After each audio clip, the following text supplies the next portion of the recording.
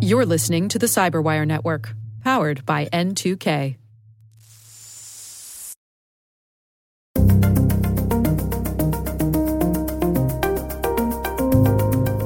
Effective solutions do not need to be perfect, and we need to be willing to accept significant incremental progress over the coming years. Hello, everyone, and welcome to the Cyberwire's Hacking Humans podcast, where each week we look behind the social engineering scams, the phishing schemes, and criminal exploits that are making headlines and taking a heavy toll on organizations around the world. I'm Dave Bittner from the Cyberwire, and joining me is Joe Kerrigan from the Johns Hopkins University Information Security Institute. Hello, Joe. Hi, Dave. Got some good stories to share this week, and later in the show, my conversation with Josh Yavor. He is CISO at Tessian, and we're discussing their new report on human error. All right, Joe, before we jump into our stories this week, we've got a little bit of follow-up here. Do you want to read this, or would you rather have me do it? Oh, why don't you do it? Okay. I'm not good at doing cold reading like you. All right. Just copy reading. This is from someone who writes in, whose name is John, and writes in and says, interesting conversation about social media addiction, referring this is from last episode. Yep. He says, this is a mental health issue. We have to stop treating mental illness as if it isn't an illness just because we don't see the physical manifestation of the symptoms until very late into the illness when it has become very severe. Mm-hmm. Just as exposure to carcinogens often doesn't manifest physical symptoms until late-stage cancer, the development of a mental illness brought on by overexposure to false or misleading information, online bullying, and other negatives that are present in social media feeds can result in depression and other mental illnesses that can sometimes manifest in life-threatening symptoms such as self-harm and suicide attempts. Yep. Social media is bad for you. Just like smoking is an addiction that often children and young people, myself included, can bring into their adult lives with very negative results, we need to openly discuss the harmful effects of social media. This lawsuit is most welcome in my eyes. Mental illness is too often overlooked. Perhaps, Joe and Dave, you could put some self-help links in your show notes. By the way, you're right about the hard coding of 20 redirects in Chrome. It would be great to have some control over this. Yeah. As usual, great show sign-offs. So look forward to your show every week. Cheers, John. Yes. Thank you, John. Thank you for writing in. We'll look into putting some mental health links into our show notes, I guess. Yeah. That sounds like a good idea. Could not hurt. Providing resources to people. Right. I like the analogy that social media is essentially a carcinogen. I've often used the analogy that Facebook is very much like smoking. Like we all know it's bad for us, but it's easy to get hooked on it. It is hard to stop. Yeah. As someone who stopped, I understand the pull. Were you ever a smoker, Dave? No, you know what? I have. This is you're probably not going to believe me, but in my entire life, I have never smoked a cigarette. I've never even tried it. Really? No. I was a smoker for probably 10 years, yeah. Maybe a little bit less. Yeah. I smoked pretty much all the way through college and in early high school, and actually started when I was 16, when they'd still sell you cigarettes when you were 16. Right. I remember when I was really little, my mom would have me run into the grocery store to buy her a pack of cigarettes. I remember doing that too. Yeah, that was different times. It was. My mom would give me 70 cents, and I'd walk over to the 7-Eleven and pick her a pack of Merritts. Yeah, out of the machine sometimes. Right. The ka-chunk machine. Yeah. I remember those machines. Yeah. I used to wait by those machines and watch somebody buy a pack of cigarettes and then go over and pull the matches thing and get a free pack of matches. Oh, wow. But we digress. Right. I was a hacker even when I was young, Dave. Yeah. So I think there is something to this. I think what's difficult is how do you draw the direct line between people's behaviors, the outcomes, the bad outcomes, the negative results, right? Things like self-harm, things like suicide. How do you draw a direct line between that and participation in social media? Because I think certainly you could make the argument that there are people out there for whom social media is a positive force in their life. Right. I would agree with that statement as well. That this is not like smoking, which has had an impact on people. Then the vast majority of smokers would eventually get lung cancer or something, or emphysema. Right. There were some people that it just didn't affect. Right. They were in the minority. Yeah. People smoke and drink and live to be 100. Right. Right. But that's not the case with social media. I would say that the percentage of people for whom social media is physically harmful is a lot lower than something like smoking, I would say. But I don't know. I'd like to know maybe if we measure not just like physical harm, but other mental health harm. Yeah. Right. Like how happy are you when you abstain from social media for a while? Mm-hmm. Like I haven't been on Twitter in a very long time. Mm-hmm. I just stopped going to Twitter. I uninstalled Snapchat off my phone. I took all the social media platforms off my phone with the exception of the Facebook Messenger. Right. And immediately I noticed that I started being a little bit more happy. A little more bounce in your step. Right. A little more bounce in my step. Okay. So I'd like to see a measurement of that, a study that measures that. Yeah. Well, I know, folks are out there working on it, social scientists and that sort of thing. And there certainly have been results that show, particularly for children, teenagers, Right. that these can be bad for them. Right. And we need, I agree with our listener here, John, that we need to keep an eye on this. I also agree that, mental health does not get the attention it deserves. Yeah, me too. And we need to demystify and take away any of the shame that is associated with mental health. Yeah. So, I think John brings up a lot of good points here, and we appreciate him writing in. Yeah. A lot of this stuff is just not easy to do, though. Yeah. I mean, it's a challenge. It is a challenge. Yeah. It's going to take time, but glad we got people working on it. Yep. All right. Well, we would love to hear from you. If you have something you'd like for us to consider for the show, you can email us. It's hackinghumans@thecyberwire.com. All right, Joe, let's jump into our stories this week. I'm going to kick things off for us. Mm-hmm. I have a little bit of research from the folks over at Avanan. It's a security company.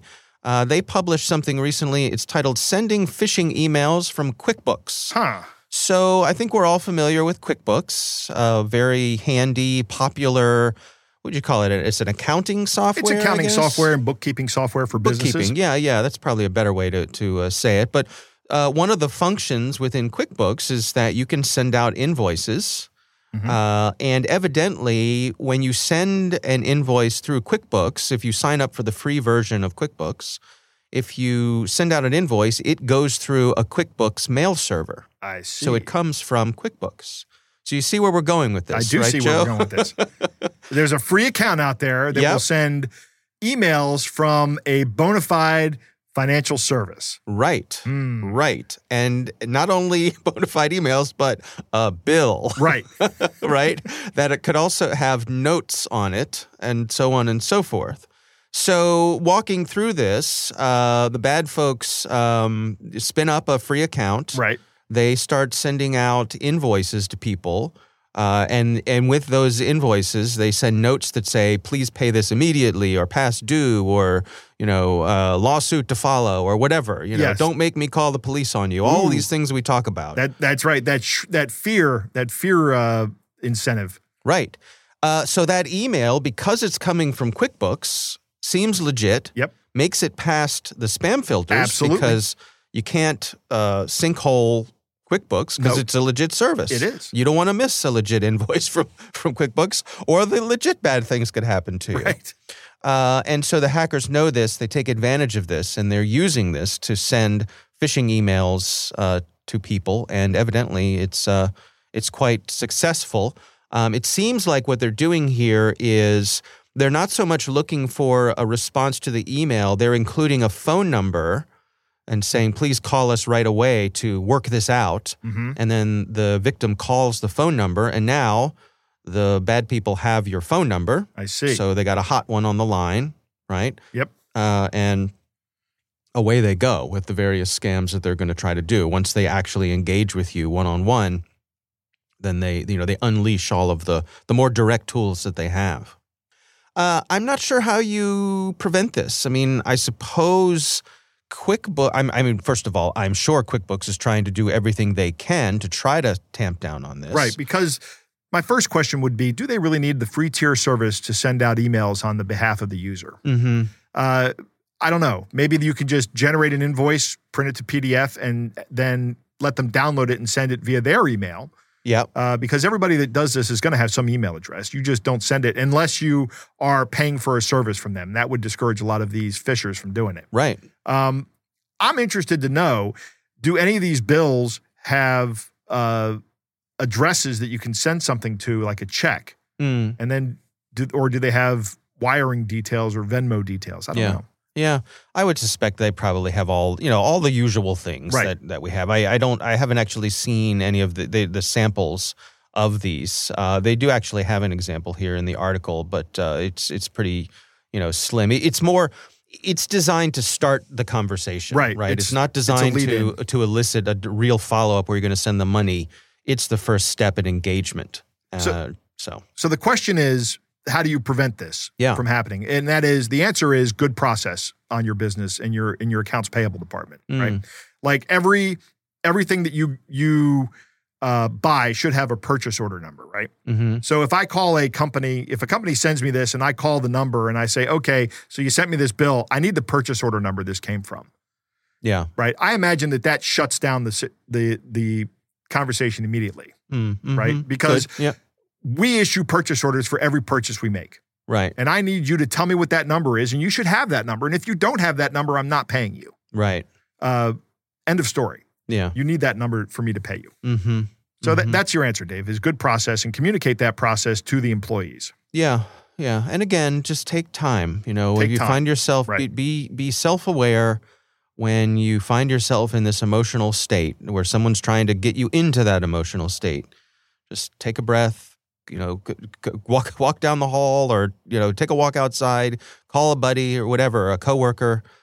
Just give it a little time to settle in, and often that'll help keep you from reacting in a way you wouldn't want to. All right, well, we'll have a link to that story in the show notes. Joe, what do you have for us this week? Dave, my story comes from CNBC, and the authors are Scott Zamost and Yasmin Karam. And there's a guy named Sean Reagan, who is the FBI special agent in charge of the San Francisco and Sacramento field offices. Okay. And he says that fraudsters who exploit LinkedIn to lure users into cryptocurrency investment schemes pose a significant threat to the platform and its customers. Dave, you and I have talked about LinkedIn and fake profiles. Yeah. I'm pretty sure there's a person that's running a fake profile on LinkedIn right now that both you and I are connected with. Really? Yep. Okay.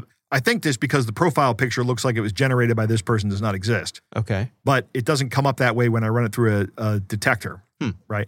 So maybe they've done something to the picture.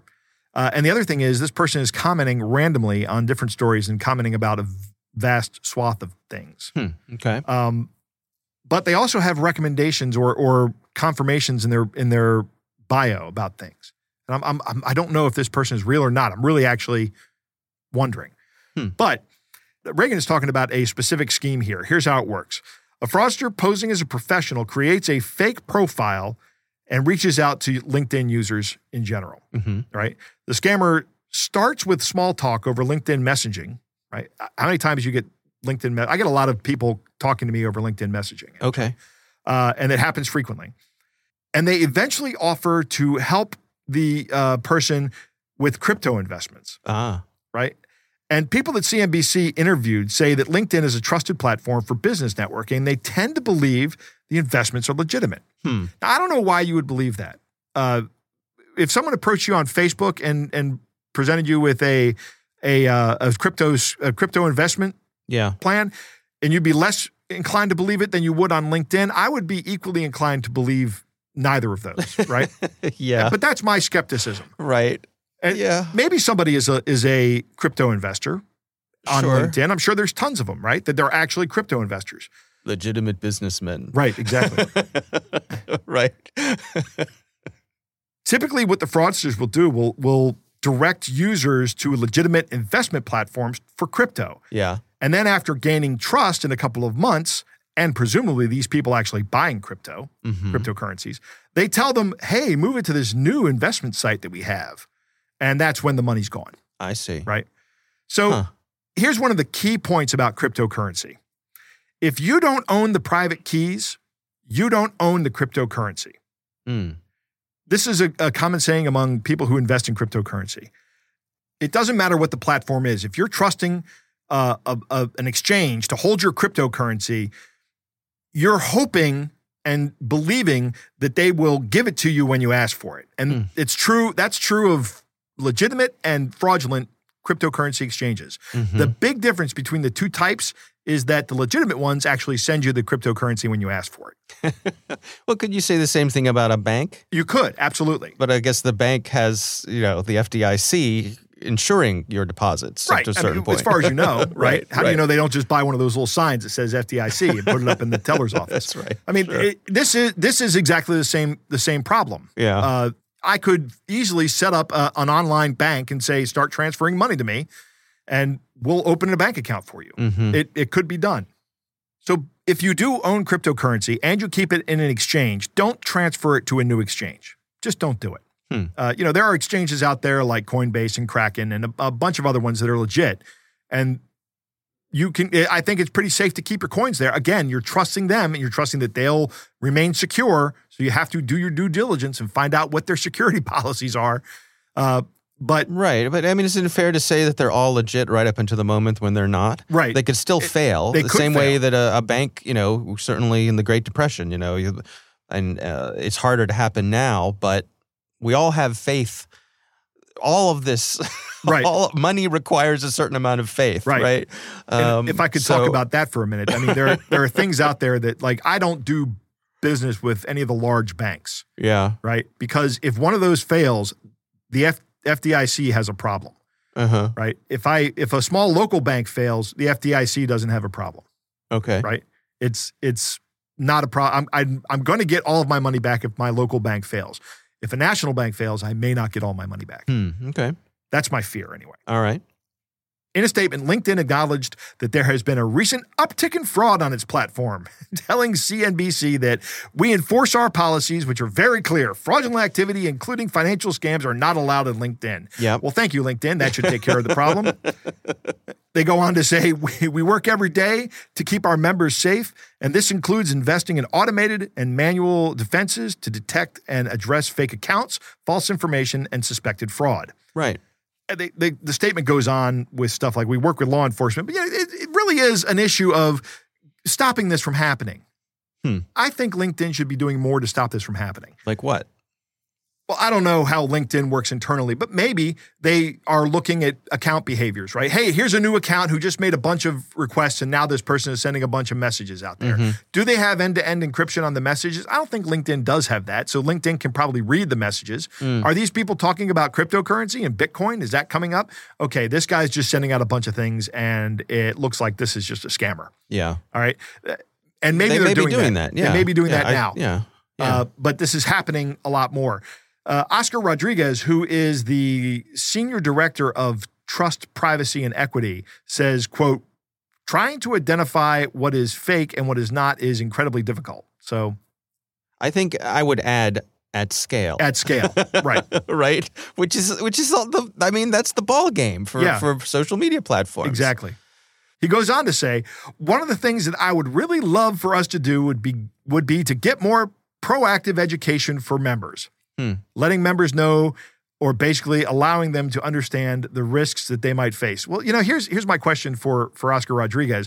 You are the senior director of Trust, Privacy, and Equity. Why is that not what you're doing? If that's what you'd like to see LinkedIn do, you're in charge of this part of the issue. Start doing that. You have mandatory training before they allow you to continue on LinkedIn before you can create your account? No, actually, Dave, I don't think it should be mandatory training. Yeah. I think it should be, for all the users, continuous reminders, Okay. right? Small reminders like those annoying subscription requests. Like Clippy could pop up. We see you're about to do a cryptocurrency interaction. Are you sure you want to proceed? Maybe if it's the first time you go to LinkedIn during that day, you get a little window that says, remember, there's an opportunity for cryptocurrency scams on LinkedIn, and you can click dismiss. Yeah. Right? A reminder like that. That's all it takes. Yeah. I agree. Proactive education that happens on a regular basis. Yeah. I think it's a good idea. Yeah. All And right. yes, I understand you're concerned that would be annoying.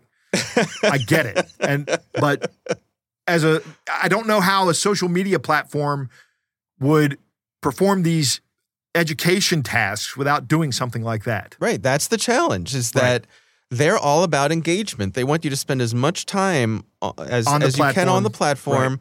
And so they want to reduce friction as much as possible. And training is friction. It right? is. Security is friction. It is. Yep. So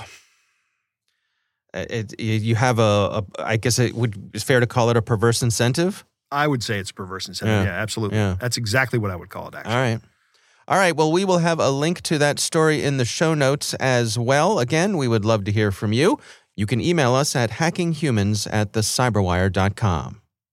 All right, Joe, it is time to move on to our catch of the day.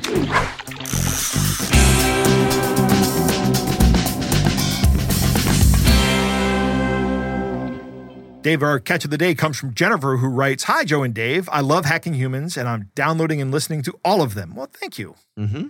I'm a total novice with all of this, but I enjoy and take heed to all of your security suggestions. I was recently listening to one of your podcasts on Zelle when I received the attached text. Pardon my language. Naturally, they did not respond. So, Dave, it's a very short SMS message. Okay. Why don't you read this, and then I will read and censor Jennifer's response. Okay. It says, Venmo, your Venmo checking account was used to make a transaction of $799. Contact customer support if not initiated by you. Screw you, scammer. I don't have a Venmo account just because I know you are out there. Mm-hmm. And that's the end of the conversation. Now, this is a very short catch of the day. Yeah. But I wanted to thank Jennifer for sending it in because it's actually a very important catch of the day for 3 reasons. One, this catch of the day, this scam started over text message, SMS. We've talked about this. One of the recent changes we're seeing is that more scams are coming over SMS and less over email because email is getting better at protecting people. Right. SMS, it doesn't have any such protections at all. Payment apps are pretty new, and they're almost all based on your phone. That's how you pay people.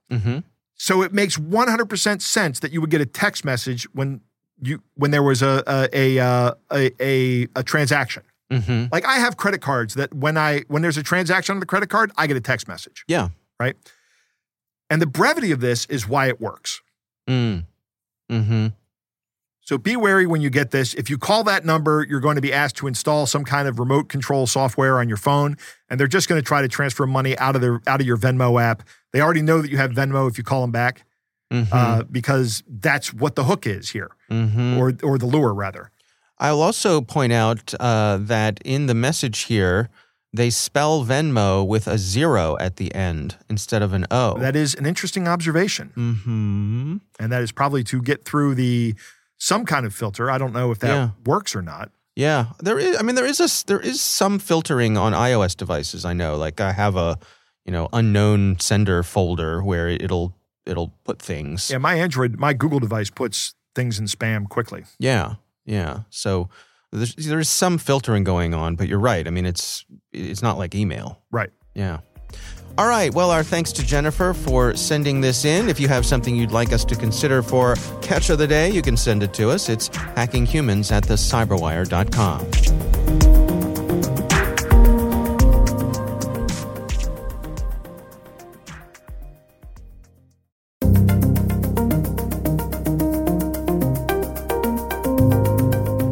All right, Joe, I recently had the pleasure of speaking with Josh Yavor. He is the Chief Information Security Officer at a company called Tessian, and they recently published a report on human error. Here's my conversation with Josh Yavor. I think the creation of the report was driven by really just the reality that we're seeing in the marketplace. We see a ongoing multi-year, multi-decade trend where the majority of cybersecurity incidents and breaches either start with or are dependent upon human error and human involvement. Well, let's go through some of that. I mean, what are the specific things that this report tracks? Yeah, so in this report, we're really looking at the overall landscape of how human behavior intersects with attacker behavior as well, and the successful breaches that have occurred. So we're really trying to understand the psychology behind human error through data and the learnings that we can get from the behavior of humans who have been engaged with by attackers and in many cases sadly fallen victim to phishing attacks in particular. Well, let's explore that together. I mean, what are some of the highlights here? Some of the things that caught your attention? Yeah, so I think like stepping back and looking at the broader landscape, so to speak. We know from the research that more than 1 in 4 respondents fell for phishing emails at work over the last year. And that we're now up to over half of employees saying that they actually fell for phishing emails because the attacker was impersonating a senior executive. And that's up from, I believe, around 41% from the previous year. And so to us, it's the trending of behavior and learning what is effective and on the attacker side that helps us understand how to better educate, inform, and defend our end users who are falling victim to these attacks. Yeah, you bring up a really interesting point, a question that I have, which is, to what degree do we think that the trending here is because the bad guys are growing more sophisticated in their approach? It's a great question, and I have some personal bias here. Admittedly, I see the sophistication question through two different lenses. First is, yes, we can recognize that attackers are genuinely increasing their sophistication. An example of that is that over the last 5 years in particular, attacker access to toolkits that allow them to do things like bypass traditional MFA solutions and so on have become increasingly sophisticated and largely freely available in many cases. And so I think that is a legitimate example of attacker sophistication increasing through the use of progressively modern and useful tooling. Now, on the other hand, though, I think we tend to, as an industry, overuse the term sophisticated attack. And there's, I don't know which security leader coined this, otherwise I would give them credit, but the saying goes that we only call them sophisticated attacks when they're successful, and we have to talk about them. And I think that the underlying truth that we have to realize is that social engineering attacks, and including those that include email-based phishing or social engineering over SMS, voice, or even social media like LinkedIn, Twitter, and so on, these are effective inherently because they're not sophisticated in many cases. It's simple human communication at scale with a set of target victims, and it's the persistence, and it's the scale, and it's the fact that the age-old tricks of how to convince a human to believe you when they shouldn't are still not that sophisticated, and they still work. And so I think both are true. We're seeing increasingly sophisticated attacks in some cases, but a large amount of the events that actually occur and result in breaches and security events are not as sophisticated as we might otherwise like to claim. So what role does security awareness training play in all of this? Is there any data here that points to that, moving the needle in either direction? Yes, I think so. And I would say that it was the that second data point that I mentioned a few minutes ago around the increasing trend of impersonation of executives in particular that we can look at and extrapolate from. So if we think about security awareness training, we have at this point now multi-decades of security awareness training behind us. And sadly, I can't sit here and claim that it's been all that effective aside from checking compliance boxes, unfortunately, for a lot of organizations. And I say that because all of our, maybe not all, the majority of our training effort for security awareness has really been on things like detecting signatures of phishing emails, trying to train people to look at a URL without clicking it and somehow know whether it's dangerous or not, or look at files and try to magically know whether it's dangerous or not. That type of training is something that we should really consider legacy these days. In some cases, it may be useful to do some things there in terms of how to spot a phish at a very high level. However, there's two things that we can learn from recent trends in reality. Technology, first, needs to be the way that we solve the how to spot a malicious URL, how to identify a malicious file. Humans at scale will never be technical enough, on average, informed enough, or have the tools necessary on their end to do that effectively. Security tooling, email platforms in particular, and products in the email security space have to get that right to support people.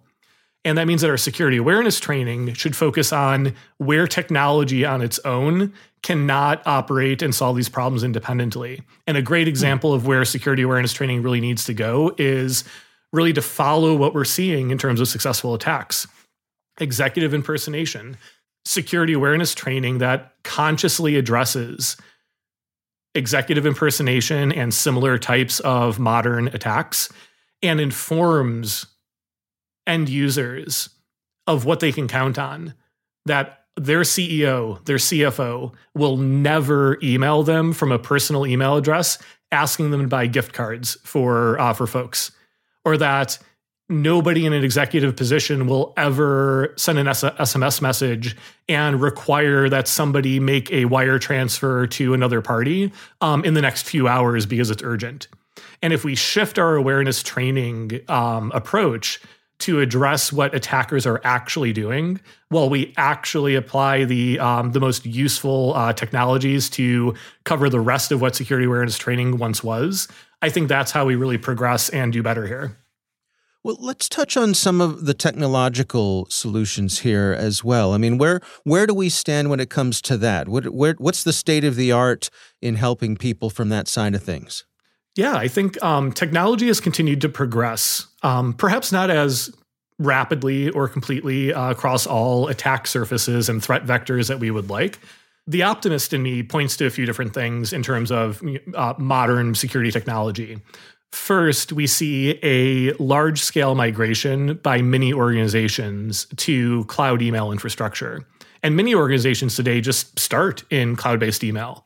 And with that comes a lot of built-in capabilities and safety controls that are provided by providers like Google and Microsoft, whether you're using personal Gmail, personal Outlook, or Google Workspace, or Microsoft 365. And no matter what tier you're paying them for, you're getting a lot of technology solutions that keep you safer in your email day to day. And the best part is you don't need to turn them on. You don't even know about it. It's just taken care of in the background. That used to be really difficult and expensive for any individual or organization to take on. Today, it's increasingly accessible, cheap, if not free, in terms of security 101 for email. The other thing I would point to is cloud email provider and additional security products in the email security space, investing in and developing more advanced features. And whether that's things like advanced malware analysis and similar in the cloud email providers, we're progressing there. And then we also have additional tooling that's now available and has become available over the past few years. My company, Tessian, is in this space, but there's a number of other vendors out there as well that are applying behavioral analysis and data science-based outcomes to identify what is odd or anomalous in terms of email behavior, and providing opportunities that that rules and like signature-based solutions really can't identify reliably.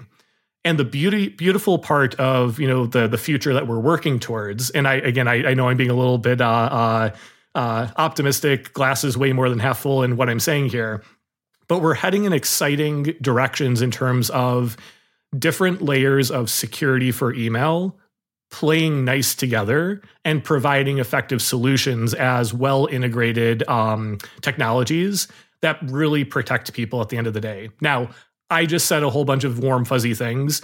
There is so much work to do. We are nowhere close to where we need to be as an industry, and all of these things working well together and firing on all cylinders, so to speak. But I think we have a positive trajectory, and we just need to continue working on this trajectory. And I think to our conversation a moment ago around like security awareness training and some of the traditional approaches, we have to be willing to shed what has not worked historically, or what may have worked years ago but is no longer the best solution for us, and be open to different types of integrated security outcomes in order for us to be prepared for the future.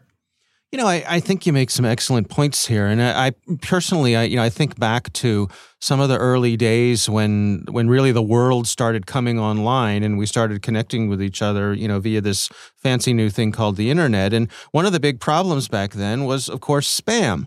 And it was a hard problem. But it strikes me that today, to your point, with many of particularly the cloud providers, spam is pretty much solved. I don't, maybe it does me good to go looking through my spam filter, every couple of weeks to make sure something hasn't gotten gobbled up in there. But overall, they do a remarkable job with that. Is that where we're headed with these other things, with things like business email compromise? Do you envision a day when we look back and we say, gosh, remember the dark days of that? I sure hope so. And I think that's a great example of where we've really progressed. I too, like when I started using email for the first time, spam, just basic spam was the biggest problem, just the sheer volume of it.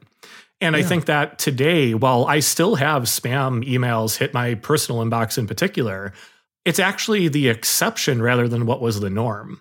And so I think that if you look at spam as an example of what a couple decades plus of investment and incremental improvement over time can result in, I think there's two things there. One is that these capabilities are imperfect.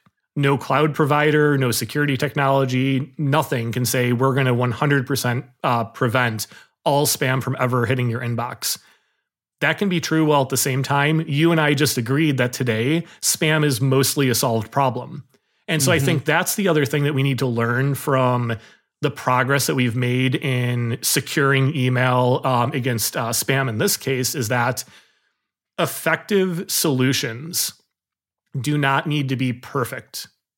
And we need to be willing to accept significant incremental progress over the coming years towards exceptional, yet impossible to get 100% perfect outcomes in increasing email security and safety, whether that's through business email compromise or similar like account takeover attacks that may affect email as well because of modern MFA bypass and so on. We need to look for similar levels of incremental progress. And again, reminding ourselves that done is better than perfect. And I think that while it still takes work to maintain, resilience against spam, let's not kid ourselves there. And the work will never be done. We're done enough to say that we've protected enough of, the global attack surface. And that should be a similar goal for many of these additional risks in email security. So what are your recommendations then? I mean, for folks who are charged with helping secure their organization's email, how do you recommend they go about that? Yeah, I think that there's, you always have to take care of the security 101 basics. To me, what that means is starting with the traditional, most common attack vectors. It's making sure that you have secure access to email, strong account protections in terms of authentication, strong multi-factor authentication, ideally secure access policies that are in place to make, to provide resiliency and access to those accounts. Because let's face it, email accounts are the gateway to everything that we do online, both in our personal lives and in our corporate lives. And so you still have to get all that basic configuration right. We really need to make sure that we're turning off legacy protocols as much as possible. Things like POP and IMAP that are generally not compliant with secure access policies or MFA. But then as I look forward to like the cloud email providers and then the broader like email security space, there's a few other things I would recommend. First is go all in on the security capabilities that are provided by your cloud email provider. When you look at Microsoft and Google, they have fantastic capabilities that are just a checkbox away, but you have to go through and you have to think about which ones to turn on, which ones to not turn on potentially, and make those conscious decisions. It's amazing to me how many organizations, especially like in the mid-market, have all these capabilities that just have yet to be turned on sometimes that they're already paying for or got for free. So get that layer right. And then think about what comes next. And that's where we get into the more advanced product space out there today. And so that's things like what we were talking about before for what is in marketing terms called integrated cloud email security. It's a marketing term. Don't shoot the messenger. I didn't make it up.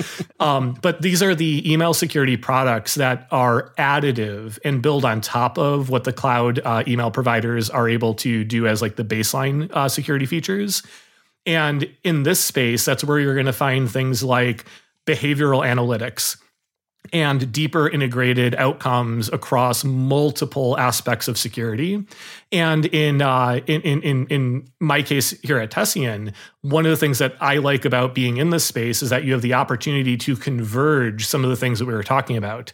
How do you get email security right from a behavioral analytics and advanced attack perspective, while also taking advantage of opportunities for effective in-the-moment security coaching and training that goes beyond the traditional, hey, it's that time again to do our annual security awareness training, and we're going to hope that, we tell you something useful. It's in this product space that you find the opportunity to get that more right by meeting people in the moment, coaching them on how to think about a email they're sending, an email they're receiving, and let them make an informed decision that you're confident will also protect your business at the same time.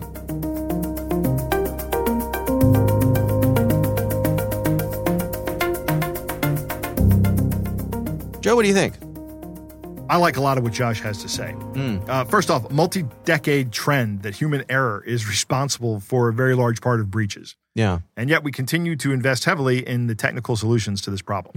Right. And I mean, I'm not saying we shouldn't invest heavily in technical solutions. We should. They're absolutely essential. Right. You can't live your life without a firewall. Yeah. Right.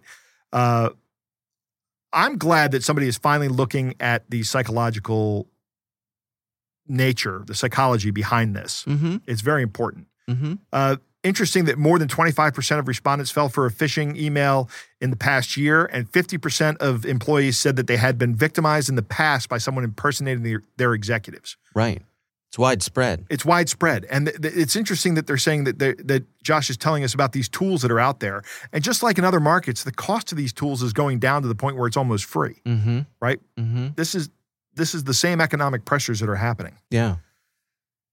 I like what he says. The only way we call them sophisticated attacks is when they work. That's the only time we call them sophisticated attacks. Right. Right. Kind of true. Yeah.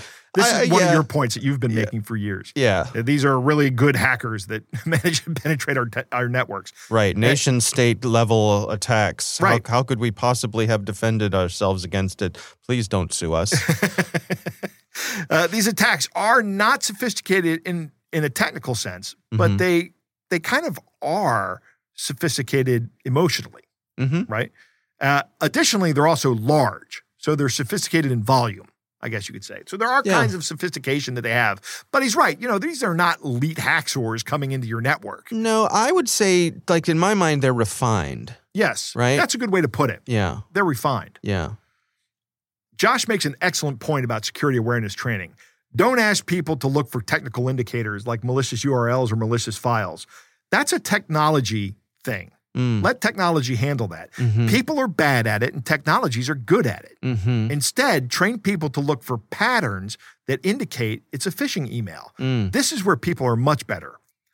So go with the strengths of each. Like, for example, does this phishing email have an immediate call to action? It's a violation of policy. It's something you're not familiar with. Those three things right there, that's a pattern. Yeah. You should be able to see that and go, something's up here. Now I need to go and independently verify this. Right. I'm not just responding to this. Yeah. I like what he says about communicating policy. Make sure everybody knows that nobody on the executive team is ever going to go to the individual contributor level and ask them to do something. Right? Like buy gift cards. Right. I mean, I can't remember the last time the president of the university called me. He never has. Right? He doesn't even know who I am. He's not pining away wondering if you'll answer his call, right? Right, exactly. President Daniels has no idea who Joe Carrigan is. Now, the dean does. The dean knows who I am. Yeah. Right? Yeah. I get a Christmas card from him every year. Okay. Corporate card. I was going to say, you're on his watch list. Right. That's right. I got to listen to this show, make sure Kerrigan doesn't say something stupid. Yeah. Embarrass the university. But it's you're in a much smaller organization though, right? Sure. And it's not unusual for the CEO to send you an email. Right. So it's Peter, right? Yeah. So, I mean, you get emails from Peter every day. Yeah, can't get him to shut up. But I love you, Peter. Yes, as do I. We're both big fans of Peter. But I'm pretty sure that you know that Peter would never send you an email going, Dave, I need you to get me some gift cards. Right. Right. Yeah. So what you have to do is you have to assess what your organization, your organization. You have to do threat modeling on what your organization looks like, and then you have to train your people to recognize the malicious patterns that these bad guys are following. Yeah. Because they're almost always following a standard set of principles that we talk about on this show all the time. They have some pretext, they have some emotional trigger, they have some call to action, and they have some artificial time horizon, and then they may try to isolate you. Yeah. Right? You see any two of those things in an email, it should lead you to believe that this email is not genuine. Right. Right. And they do it because it works. And they use those things because they work at volume. Right. So just make sure you and your organization are not the low-hanging fruit. Correct. Yeah. I like Josh's optimism about the idea that we will get there. I agree with that. I think eventually we will. I think there has to be more, the involvement of more psychologists in this field. Yeah, and I think we just got to make it so that it's not worth it. The cost is too high. Get them to move on to something else. Yeah. But we got a ways to go, but I'm glad folks like Josh are out there doing the good work, and we appreciate him reaching out to us and taking the time with us.